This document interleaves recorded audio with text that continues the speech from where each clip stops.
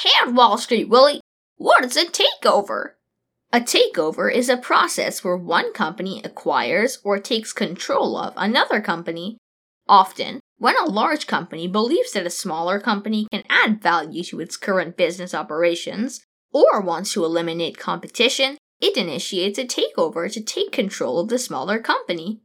The company initiating the takeover is called the acquirer, and the company being acquired is called the target. If both companies are public, their stocks will usually be combined to have the same ticker symbol after the takeover is completed.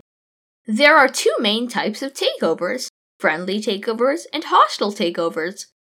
What is a friendly takeover? In a friendly takeover, both the acquirer and the target are willing participants and negotiate the terms of the deal together. The deal is approved by the target company's board of directors, and voting is done by the shareholders of both companies to finalize the takeover. One example of a friendly takeover is when CVS acquired Aetna for $69 billion in 2018. What is a hostile takeover?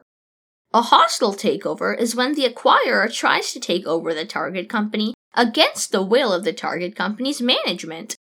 Tender offer is the most common method of a hostile takeover, where the acquirer bypasses the target company's management and offers to buy shares directly from shareholders, usually at a premium, with the hope of getting a majority stake. Proxy contest is where the acquirer tries to convince the existing shareholders to replace the current board members with their own candidates who will support the sale.